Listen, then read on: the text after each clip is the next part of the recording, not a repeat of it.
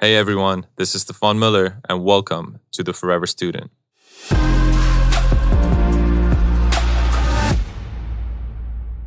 Our next guest is a best-selling author, a global speaker, and a trend specialist. He provides a unique and holistic approach to achieving future readiness by combining psychology, business, and future studies.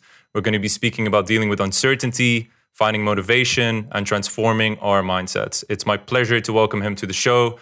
John Sanei, welcome to The Forever Student. Thank you so much. I know this has been a long time in the making, and so really great to be here. Yeah, it sure has been, and finally we've made it happen. I think we want to dive right in, and the first question I have for you is, how did you get into the field of future studies? I have always been fascinated with the future. I wrote in my first book how I swindled my mom to buy me a pair of Nikes, which then got thrown at my head because I swindled her because she busted me. Good thing she did.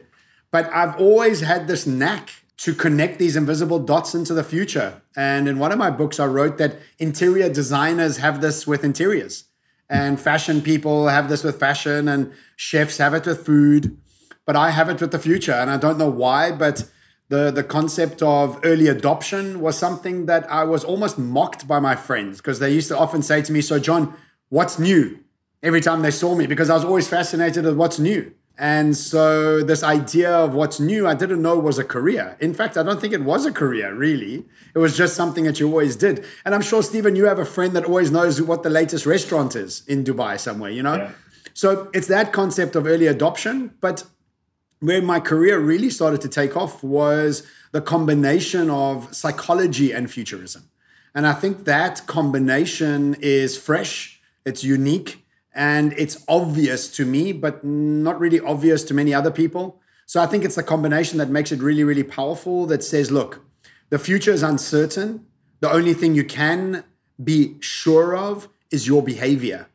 And so we can build scenarios of possible, probable, and plausible futures. But the real thing that we need to be working on is, how do we prepare? How do we become adaptable, optimistic, and flexible quite naturally, so that whatever is thrown at us with the future, we're ready for. And in fact, we might even love new challenges and become anti-fragile through the process. And how did you, when did you know that what you were doing at that very moment is something that works? Well, I guess, when you think back on your career, you think about what you used to do like 5, 6, 10 years ago, and you think to yourself, wow, how did I get paid for that? Or how did even people think that I was doing the right thing? So initially, it started off very, very, very small. I was helping little cafes, like health cafes, step up. And I remember the one trend that I started helping these health cafes was superfoods. You remember when chia seeds were something that nobody knew, or quinoa, and nobody knew what they were. But 10 years ago, there was a hot trend. And so I started sharing these with these sort of 2 cafe owners, and their business really started to boom and take off because it was such a big differentiating factor. But slowly but surely, the process that I started evolving started becoming more in depth. The clients I started working with started growing. And so if I think about it, it was amazing from 10 years ago, but if I applied what I applied 10 years ago today, it would be laughable. But it evolved from 10 years ago when I kind of started the process of helping other businesses, consulting in a way that could help them become future-proofed. And my first consultancy was called The Fresh Ingredient. And The Fresh Ingredient was really about helping hospitality becoming more future-focused, because in my 20s, I owned a half a dozen restaurants. And so I understood that world. But now I work with governments and across all industries, understanding the future. And you're currently, if I'm not mistaken, you're currently either in the process of writing a book or you finished it, which is Future Next, Reimagining Our World and Conquering Uncertainty. Could you tell us a bit more about that? Because I feel it's something that's so relevant to today. Yeah, thank you. I'm in the process of finalizing covers, edits, re-edits, making sure we're using the right words. Also, when we started writing the book, it was the beginning of COVID, and now I wouldn't say it's the end of COVID, but it's then the next evolution of COVID. And we're changing the tone and tense. And so we've been writing it for about 4 or 5 months now. The book has 3 very clear sections. One is, what do you do on an emotional and mental level when preparing for uncertainty? There are tricks and tools that I've written out. Like, for example, one of them is called Mourning Your Future Memories. is really letting go of your future expectations, because those things determine your behavior in the now. And when the future is uncertain, there's very little that you can really project into the future and be guaranteed of it. The second part of the book is reimagining a possible new future that has a more fair, just, and sustainable socioeconomic system for the whole world to benefit, rather than this elitist and sort of disparity between wealth and poverty. And the third part is a guidebook to how do we show up as entrepreneurs, as employees, as employers, as policymakers, to be part of this new world, so that we don't sit on the sidelines and blame the government or blame whatever you want, your past, your color, your gender, to be not part of this new world. So Future Next is, how do we become active participants in a world that is beneficial to everybody, a world that we are proud to leave behind to our kids, and a world that doesn't have cruelty and pain in it? And how do we go about building a world like this? I'm co-authoring it with a very well-known economist called E010. And so I think the mix of futurism, human psychology, and economics is a really fantastic mix. And I hope it's going to be a very popular book. It comes out in about 5 weeks' time. We're super excited to read it, and we'll keep our listeners posted as well on when that's coming out. Granted, what's happened this year, and obviously, a lot of it has come as a bit of a surprise, maybe not to you as a futurist, but definitely to us. And in parallel, we can't possibly know what's to come in the future or even in the near future. How can we go about preparing ourselves further for uncertainty? Because I think in the last 6 to 7 months, so much has happened. So many people have suffered, and so many people have sort of lost track of where they're going. So how can we prepare for that uncertainty in the future? So I mean, I obviously had no idea a pandemic was coming, but actually a lot of the things that I wrote about in Foresight, my last book, really happened, but 10 years too early. And that's really what's happened, is the future arrived 10 years too early. I mean, we all expected to be working remotely and distributedly through digital and Zoom, like maybe in 10 years' time, but now it's the obvious and the only way we're doing things. So I think the only thing I got wrong was the timing of the stuff that I wrote about. But it was, for me, it's kind of obvious what was coming. But either way, we live now in a world where forecasting has become very difficult. And if you think about any business, what you always have is a forecast, plan, and execute, the three pillars of all businesses.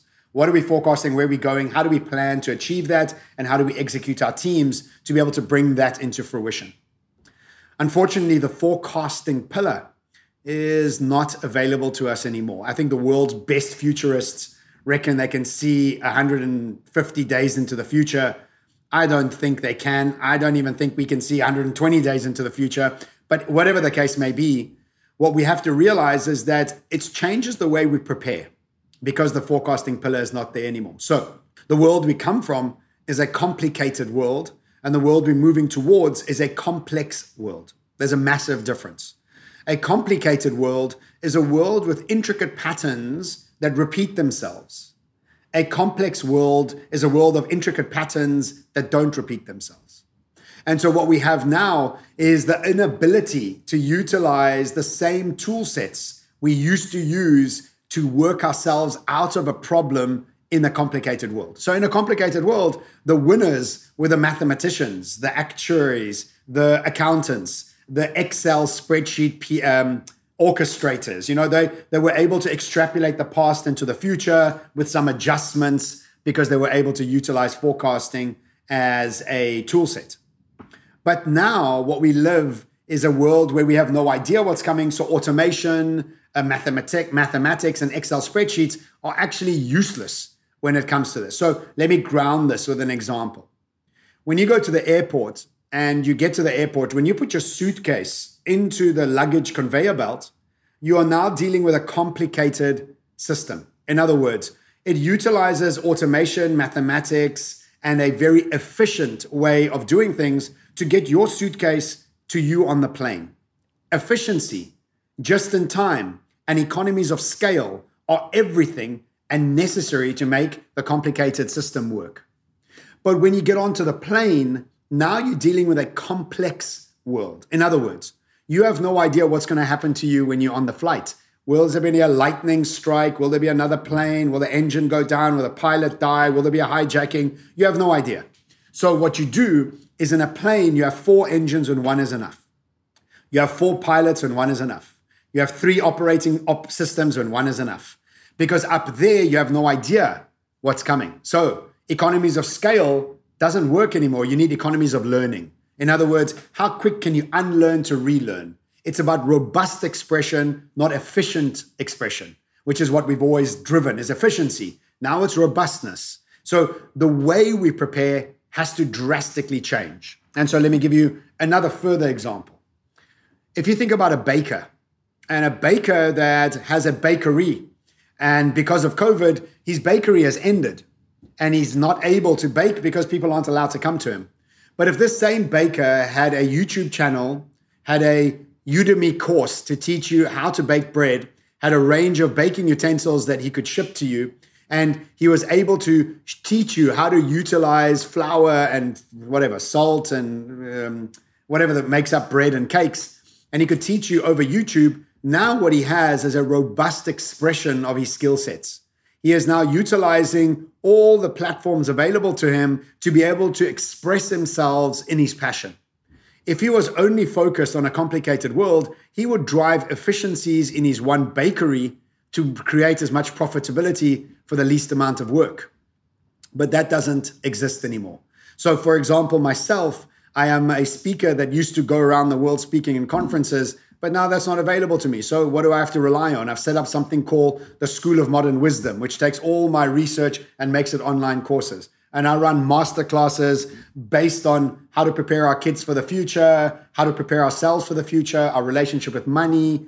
I've diversified my expression, research, and passion into multiple new ways to be able to have access to the number of people that are around the world. So uncertainty is all about robust expression, having as many different ways to express yourself because we have no idea what is coming over the next few years. Yeah, and I think what you're saying as well is that you have to be extremely adaptable and flexible for whatever life throws at you. And also just looking at like what I keep saying is controlling the controllables. There's a lot of things that we as human beings can't control. And a pandemic is definitely one of them. And I think being flexible and being adaptable to whatever circumstances you find yourself in will help you deal with those efficiently. Well, let's break down what creates adaptability. And adaptability is actually our ability to not have expectations that are solid. And what creates expectations that are solid is our memories. And what do our memories do? They create stories for us. So as human beings, we are all made up of memories and stories. Stories handed down to us from generations before us, from society, from social media, what's normal and what's not normal. Memories of what we believe are painful things or catalyzing memories. So what we do is we maneuver our way through the world utilizing our memories and stories. Now, all stories are fictitious. All memories are fictitious. And they are just subjective things that we have decided to hold on to in our individual capacity and a societal capacity. And if we think about some stories that are just ridiculous today, are like slavery, or women not voting, or children in labor camps, or apartheid here in South Africa. 25 to 150 years ago, all the things I mentioned were normal because that's just the way it was. I mean, that's just the story that was handed down to us. Today, they are ridiculous. And so in order to be adaptable, we need to heal our memories. In other words, we need to heal the things that made us feel less than, angry, impatient, resentful, because those memories are the blueprint for our reality creation, which we keep recreating. You know, it's always that idea that some people always have a boss that's abusive, and some people never have a boss that's abusive. Some people make money easily. Some people never make money easily. And that's based on a story and a memory. So I talk a lot about preparation in the future. Becoming adaptable and optimistic is based on you healing your past and choosing which stories you want to buy into and realizing that societies are just made up of stories and generationally they change. And so you have a Mitch McConnell in the Republican Party that's got a story around success and the doctrine of growth over everything else at the expense of nature and humans based on his memories and stories. And then you have Greta Thunberg, who's got a totally new set of stories and memories challenging those stories and memories. So adaptability is based on our psychology, based on our memories, and based on stories. And I think also very much based on perception of those stories. Because I think that, like you said, I think when two people go through the same experiences and the same events, the way that they handle those events are extremely different. And in turn then have a tremendous impact on whether it's our happiness or whether it's our motivation or whether it's our direction or whether it's finding our purpose or whatever it may be. Well, I mean, if I've got a brother, and I'm sure if you've got any siblings, my brother is exactly the opposite to me. He sometimes tells me about things that we remember from kids, and I have no idea what he's talking about. And we grew up in the same household. Yeah. So, yeah. Yeah, exactly. Perspective, stories and memories are everything. And, okay, when it comes to sort of today's world, what I've realized with a lot of acquaintances, friends, people that I've been speaking to, a lot of them are lacking direction, mainly because of how COVID, or let's say 2020, has thrown them off. How have you personally found motivation during the time like this? And what would you tell those who are lacking, whether it's motivation or direction? So let's just start off with understanding why they are feeling lost or directionless. And the reason is that they've allowed outer realities determine who they are. Let me give you this. Let me explain further. When we were growing up, our parents told us and society told us that you need to be very good at school and you need to study X, Y, and Z. And these are the roles that you can go to university and study to become successful, in inverted commas and close inverted commas. Once we had studied, we got a job and we carried on in that job. Nowhere throughout our childhood and upbringing did anybody ask us what we are curious about. Because curiosity was for the weekends. And curiosity was for what you did after school. And so what has happened is that these people are directionless is because they don't know what they're curious about. When you're curious about the world, no matter what happens on the outside, it's irrelevant because you are into your curiosity in such a deep way that you have tapped into your own genius, your purpose, your cause, the reason you're here. And the gateway to this genius that all of us have is curiosity, excitement, what shines brightest, what you're passionate about. And so most people don't know what they're passionate about because they haven't exposed themselves to enough things. And so the only way that you can find out what you're passionate about is to try different things. So you have 8 days a month to try these new things out. They're called the weekends. So every weekend you can wake up and you can say, today I'm going to try this that I've never tried before. And I'm going to see if I have an inclination towards it or not. And within 2 months, you'll have tried 16 different things. And let me tell you, when you've tried 16 different things, you'll have an inclination of what you're passionate about, without a doubt. And remember that when education told us these are the roles you can go and study to become successful in a linear industrial revolution society, those roles are called degrees. Those degrees are what we're supposed to be curious about. I don't know, is anybody curious about accounting? I don't know if anybody is. Maybe engineering, because they want to solve issues or problems. But truth is that curiosity has been kicked out of us from a very, very young age. And so the way I've kept myself, and look, I don't want to use the word motivated because I think there's a massive difference between motivation and discipline. And so I've kept myself disciplined because I'm very clear on who I want to be. People who are directionless need motivation. I don't need motivation. I have discipline. And so there's a massive difference. So let me explain further. Because what you have is a to-do list and a to-be list. Everybody's stuck on a to-do list. A to-do list says, I need to go to gym on a Monday morning, and because I need to lose weight because summer's coming, blah, blah, blah, whatever. And then what happens when your alarm clock goes off at 5 a.m., you snooze it because you need motivation. Now, if you decide who you want to be, you work backwards. It becomes obvious what your actions need to be. And who you need to be is always based on your highest levels of excitement and curiosity. So one of my major drivers is to alleviate fear in the world, because most things that are going wrong in the world are based on a perspective of fear.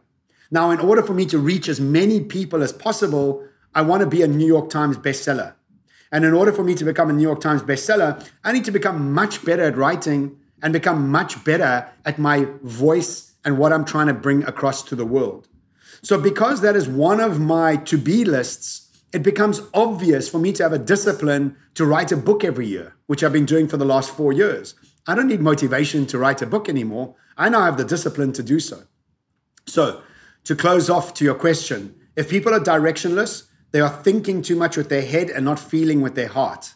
Their heart will tell them what they're curious about and what they're here in the world for. As Mark Twain said, the two most important days of your life are when you're born and when you find out why. They haven't found out why yet, and you can only do that through exposure and passion.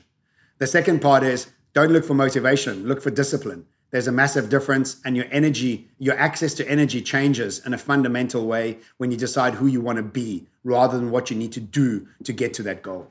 I think, that's so well said. And I couldn't agree more, because the way I see it is don't try to find your purpose, find your curiosities and chase those curiosities. And I think, at the end of the day, we all have the same 24 hours in a day. If you're working a 9 to 5, what are you doing from 6 till 12? If you have 2 days a week off, what are you doing on those 2 days? If you have the ability to try different things, why are you not trying them? And I did this for years, where I was just trying to start business after business and creating business plan after business plan, and would work on it for whatever it is, 2-3 weeks, 1 month, 2 months, until I reach a point of whether it either doesn't work, I lost passion for it, it doesn't create any impact in the world, whatever it may be. And then you get to a point after trying 50, 60, 70 different things where you're like, okay, this looks interesting. Maybe let's, double down on this instead. And I think your point is a very good one, because this generation, my generation and your generation, hasn't been educated in a way where we were taught to do that. We were unfortunately forced to do that as a result of lacking direction or as a result of unhappiness. When it comes to, I would love to hear your take on this. When it comes to the current education system and the way that it's set up, it's a model that's centuries old. If you were able to make change, what are the changes that you would make? Look, I think the education system has done excellent things for humanity over the last 150 years. And like anything in life, things evolve. And unfortunately, we are in a transition phase, or maybe fortunately, we're in a transition phase between the old linear world and this new quantum, multi-adaptive, multifaceted world. So we have one leg in the past and we're in one brain cell in the future. You know what I mean? So we stretched. So we don't actually know what to do with our kids. We know what they're doing is wrong, but we actually don't know what's next, right? So this won't last forever. It's just a transition phase, and eventually we'll figure it out. But what really is most important is that what I think, and something I've been writing a lot about, the era of the corporation, the employee is coming to an end. We are moving into an era of the forced entrepreneur. And the forced entrepreneur is based on this ability to utilize the internet to get people to join your mission, to become part of your movement based on your curiosity and based on your ability to get people to move with you. Now, if you think about the internet, we have 5 billion people on. Soon we'll have 8 billion people on. All you really need to do is have 0.00001% of them paying you $1 a month, and you're living large. And so it's not really a big task. You know what I mean? It's not a massive task, but it's something that we're still getting used to, because our ideology of success is get the degree, get the job, and stay in a company that you look up to. But I think those days are coming to an end. And I think right now we can see that many companies are laying people off. Guaranteed jobs that we would never think would be lost are being lost. And so there are no guarantees. And so the only thing we can guarantee is our behavior. And so we need to be educating our kids on behavior, not knowledge. Knowledge is available to us. How we engage with the knowledge is everything. So I do a masterclass called Future Superhumans. And I'll give you for example, storytelling. Storytelling is a massive, massive skill in today's world. How many kids do you know that are very comfortable in doing a 10-minute TED Talk? I know very few. So that's one subject. Every week, choose a topic, do 10 minutes, presentation to us. What does that do? It gets you to be comfortable in front of a camera, in front of a crowd. It gets you to discuss a topic that you could be passionate about or not. But the storytelling ability to influence, motivate, and get people to join your mission is so important. No schools are teaching it. They do debating, which is if you want to do it or not. Another one is grit. How do you teach grit? Because grit is important. And so the best way we've sort of like researched how to teach grit is imagine every week your kids would dissect a very, very famous entrepreneur about their life. How close were they to bankruptcy? How many times? Did they get sick? Did they get divorced? Which company, which business partner tried to catch a fast one on them? Or how did they get out of that rut? Or how do they raise money? So grit is another subject, for example. And then passion. How do you teach passion? And the thing with passion is exposure. Imagine every week your child had to look at a career, dissect it, present to you in a storytelling fashion about that career so that they can realize what parts of the career they're passionate about and what parts of it they're not. And then technology. Are we stopping our kids being on Instagram, or are we teaching them how to sell on Instagram? Big difference. Because most parents want to stop their kids being online instead of helping them become more profitable online.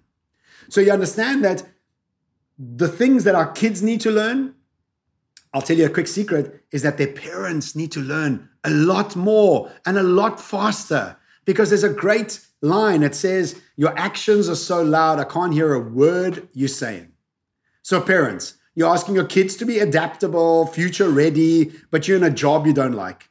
You're asking your kids to be optimistic, but you complain about the world all the time. So really what we have to be doing is treating our kids just like we treat ourselves, reskilling ourselves. And guess what? The forever student is exactly what it's about. Digging in further on that, because I think another key topic to achieving what you're talking about is to unlearn. And I think unlearning, for me, has been harder than learning. Firstly, what is your take on unlearning? And do you have steps or tips or some sort of guidance as to how to go about that process? Alan Watts has a great saying. He says, the knowledgeable man has to learn something new every day, but the wise man has to unlearn something new every day. So it's wisdom, really. That's what you're talking about, right? So look, somebody said to me on a podcast previously, said to me, how do you get rid of bad habits? Which is what you're saying, is how do we unlearn? And the answer is you don't. The answer is you become so enthralled in what you are curious, passionate, and excited about that those old stories fall away by themselves. It's almost like saying, people that you don't like, all you have to do is grow consciously, that they fall off. You don't even have to have those conversations. Your circle of friends, your circle of influence, your circle of knowledge is based on how passionate and focused you are on that passion. When you are so focused on that, the old things just fall away naturally because they don't have space in this new focus part. And so remember that your reality is 100% your focused attention. And so when your focused attention is where you're going rather than where you've been, you don't need to worry about unlearning. It happens naturally. That does make a lot of sense.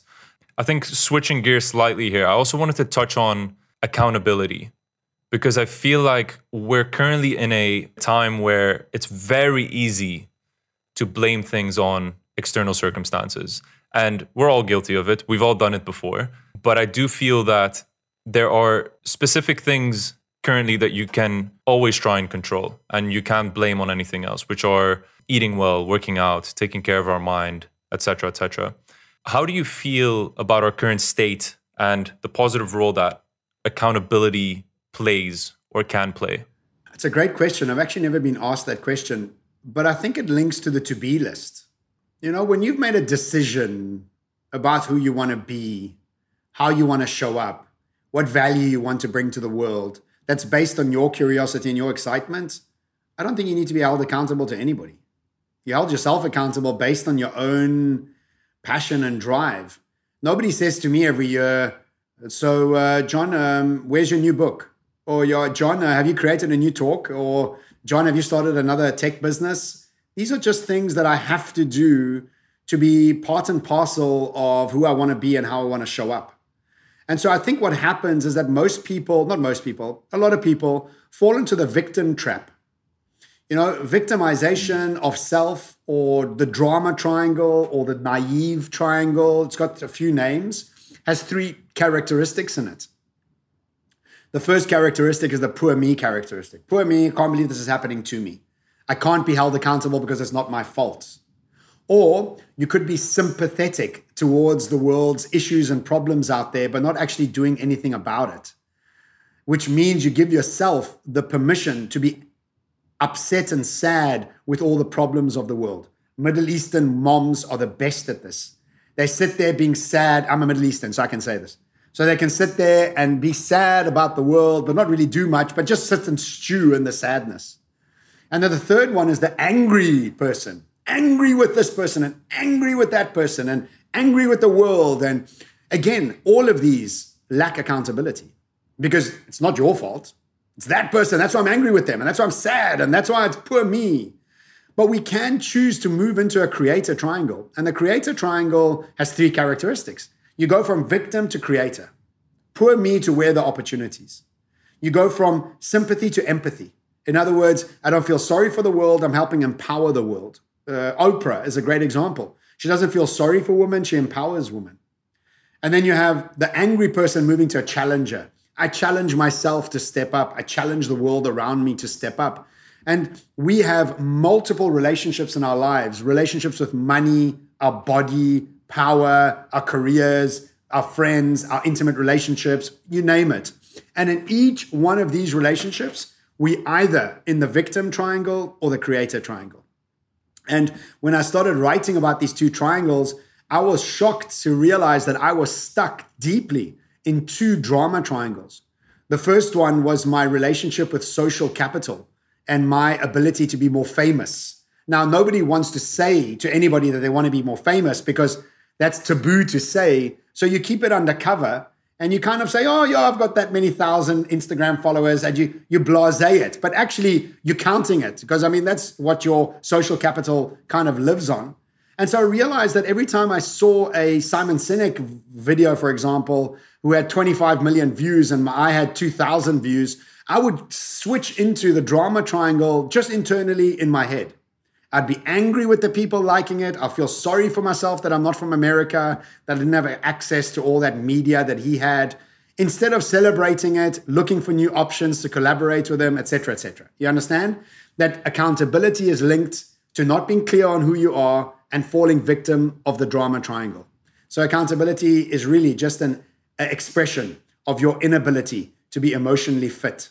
That makes sense. Another thing is that in today's world, slightly sidetracking it, but in today's world, we're now forced to adapt. And I keep going back to this year because it's just been a year of tremendous change for a lot of people. And a lot of people have had now reality checks where they're like, I can't sit here any longer and complain about the world. I need to transform, and I understand that I need to transform in order to become more happy, more fulfilled, more successful, healthier, whatever it may be. Now, a lot of these people now have to say goodbye to the old and welcome the new, which is certainly much harder said than done. What sort of advice would you give to someone anxious about this transformation process? Because there's a lot of people that are embracing it, right? They were like, I got let go from this job. It's a good sign. Maybe it's time for something new. But there's a lot of people who are in a similar sort of boat and they don't know what's next or how to transform. So, I mean, you ask good questions. You should do this for a living, Stephen. Anyway, so... Thank you. Okay, so there's a couple answers here because it's quite a layered approach. When you're running, are you a runner? Yeah, I am a runner, actually. I'm also a runner. And I think you're a much better runner than me looking at your physique. But anyway, I'm a runner. But you know what happens when you can't catch your breath? It means you're unfit. When you're anxious and not seamless and fluid in your persona and your perspective, it means you're emotionally unfit. Anxiousness just means that you're unfit. That's all it means because you can change that and become fitter. How do you become fitter to run? Slowly, every day. How do you become fitter in your emotional state? Slowly, every day. So remember that our brains create habits as quickly as possible so that it doesn't have to utilize energy and to be able to create normal activity throughout the day without using any brain power. Making coffee, driving your car, brushing your teeth. These are all habits that our brain has gotten us to incorporate into our daily actions. But guess what else is a habit? Anxiousness. Our body becomes our mind. Our body becomes programmed to react to the world before our brain has even had an opportunity to dissect it. So, some people who might owe some people money, every time the phone rings, before they've even looked at who it is, they're anxious. What happened? is that they have become automatically in a habitual state of anxiousness. So if you are not able to see the world seamlessly, optimistically, or in a fluid manner, what you have to do is you have to get down to understanding what in your memory bank has created the idea that you're not good enough and that you can't perform in a new world in a new way. You have to dissect that. And look, all of us have painful memories. You're not alone. That's part of being human. So many of us have daddy issues because our dads and the generation our dads came from didn't have the emotional quotient, the celebration from society to deal with themselves on an emotional level. So many of us have daddy issues. We didn't get acknowledged. Our father might have been abusive to us, or we might have had an overwhelming mother that doted over us and made us babies throughout our adult lives. And so we have to deal with these memories and deal with the inability to become responsible for our perspective and our inability to not be anxious. So look, anxiousness is a part of the human plethora of emotions, but somehow you've made it your default. That's not supposed to be like that. It's just what's happened in our psyche and our society. So what I suggest you do is realize that there's no silver bullet. And just like getting fit to run, get yourself a practice on a daily basis, if not twice a day or 3 times a day, so you can able to change your ritual of anxiousness to one of seamlessness. And remember that your personality is made up of your behaviors, which are made up of your habits, which are made up of your rituals. So your rituals are who you are. And so I meditate twice a day, every day, because I know when I don't, I start feeling jittery, because even in my programming, I still have that level and opportunity to become anxious, but I have to manage it. And look, if you stop running, what happens? You stop being fit. So it's a daily practice to stop looking at the world in a place of fear and rather in a place of optimistic opportunity. Yeah, it's looking who you want to be mixed with discipline and setting those goals effectively. I know it's obviously very different for everyone. Looking at, your daily habits. Mine are not looking at my phone for the first 2 hours of the day. It's meditation, it's cold showers, it's running, it's reading. These are things that, I've made it a point, do it for 100 days. After 100 days, either take one out, add one in, whatever it is, whatever really works for you.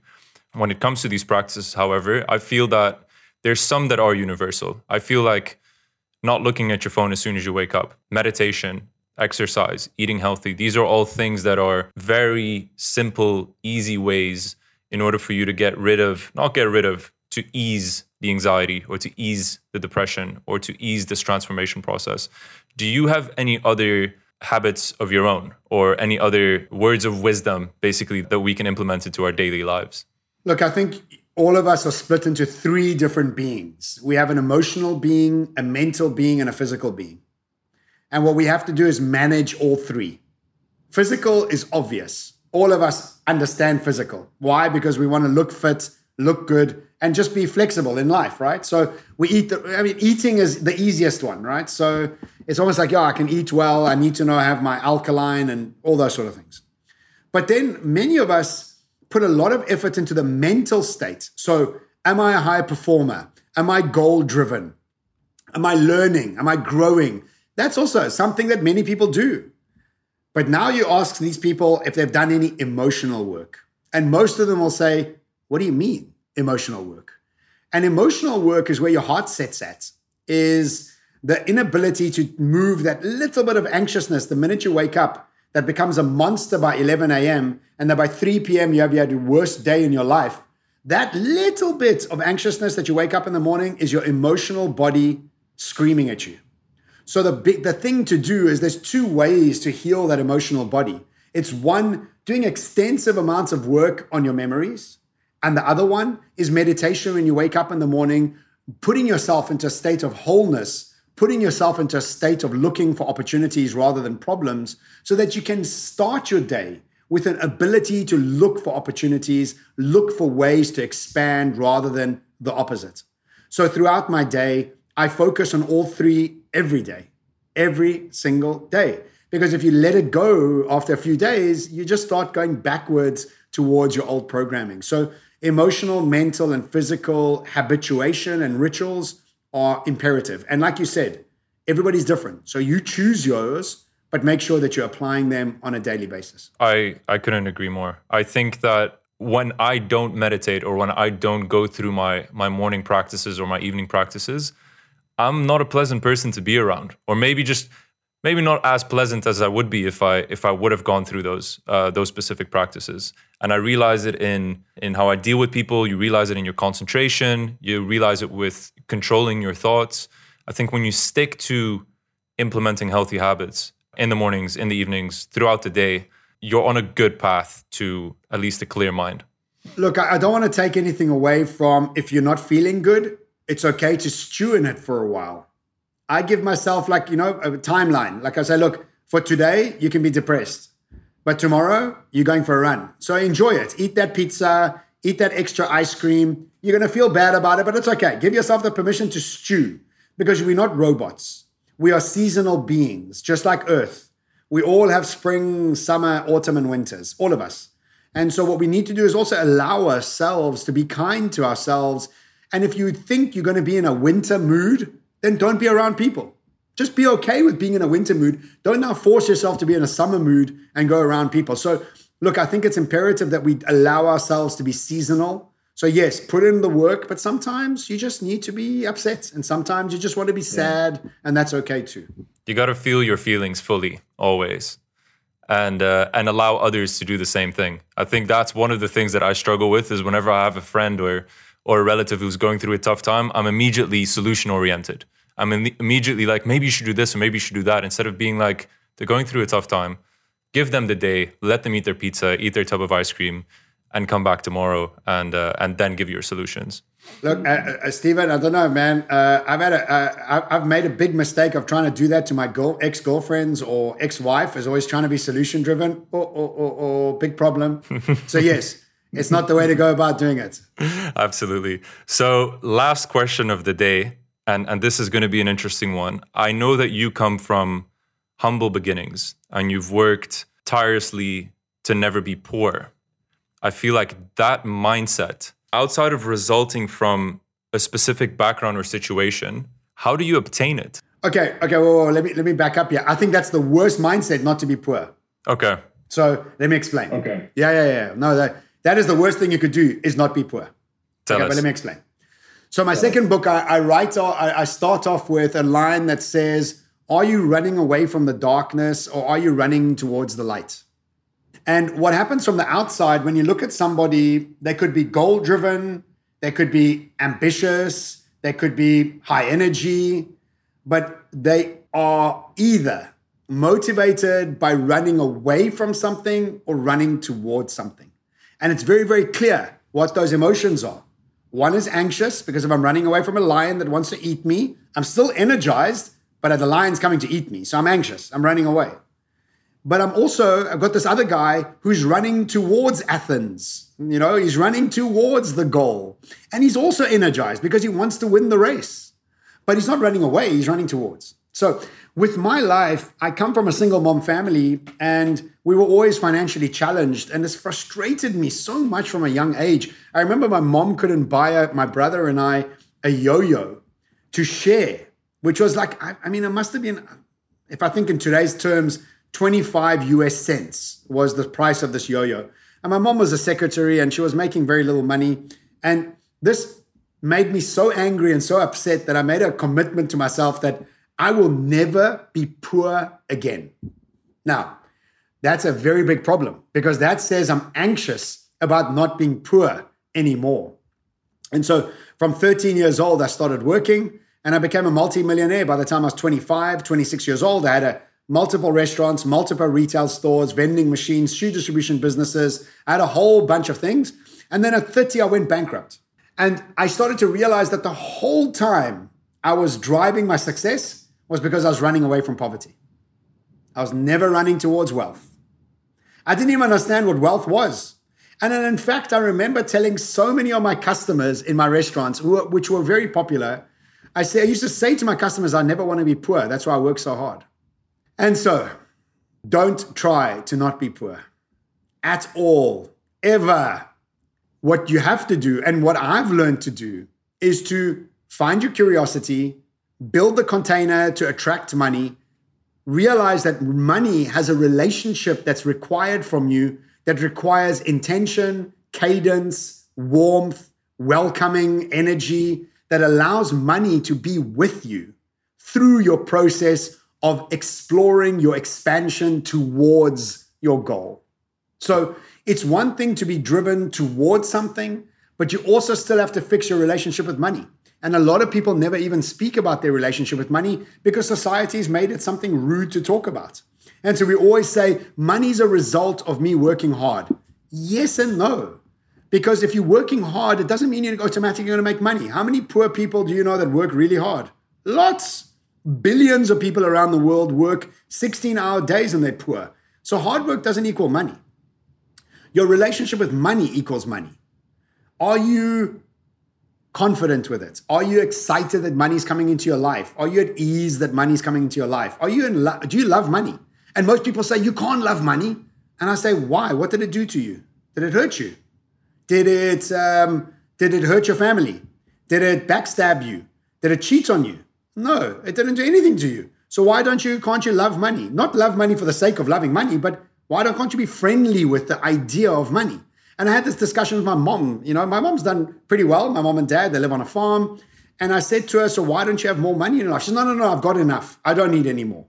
I said, I don't think you need any more. But do you think if you had more, you could put more kids through school? Because my mom and dad are educating some of the kids that work on the farm. Not the kids, the people that work on the farm, their kids. My mom and dad pay for their education. And so I said, couldn't you put more kids through education? She's like, yeah, I could. I said, so why don't you want more money? It's like, why would you not want more of it into your life? So if you think about this idea around excitement, ease, and love, which is something I speak about in my other masterclass called Your Money in Motion, is the opposites of excitement, ease, and love are depressed, anxious, and fear. So how many times do you think about money and you're depressed that you don't have enough of it? Or you're anxious that no more of it is coming to you? Or you don't like people with money because you hated that money is spending time with them and not with you. So what happens is we go throughout life thinking that hard work will give us money, but really it's just our relationship with money. Now you combine your ability to be excited about what you're doing, running towards building a mission that's going to evolve and grow and expand the world around you with a good relationship with money. And dude, how's your life not going to be great? Yeah, I couldn't have said it better myself. I think the relationship with money is just so incredibly important. And I've realized it in my own life. As soon as you switch that mindset, everything changes. I think most of the world suffers from this idea that there isn't enough money in the system. And you know what? There's plenty money in the system.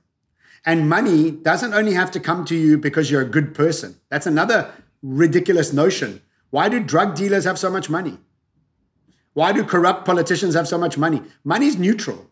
Money doesn't care if you're doing good or bad with it. Money just wants you to create a container, an intention, and a cadence with it. And then you have it. You know, so think about the world's most famous drug lord. Pablo Escobar. He was something like sixth richest person in the history of humanity. I mean, so money is neutral. So it's not like I must be charitable to bring more money into my life. I must be a good person to bring more money. No, you don't. You just have to have a good relationship with money and then go on and start building your life. So, you know, it's funny because I'm a future strategist. I'm a trend specialist. And for many, many years, I used to be invited to talk about the future. And what I started to realize is that no matter how much you think about the future, you're still stuck on your memories and your bad relationships within yourself and your self-worth. And so the future is a daunting place when you're not clear in who you are and have healed your relationship. So I can talk to you about drones and AI and blockchain. How useless is it if you're still suffering from bad memories and a bad relationship with money? It becomes pointless. In fact, it becomes even more daunting hearing about drones and AI and blockchain when you're not internally ready.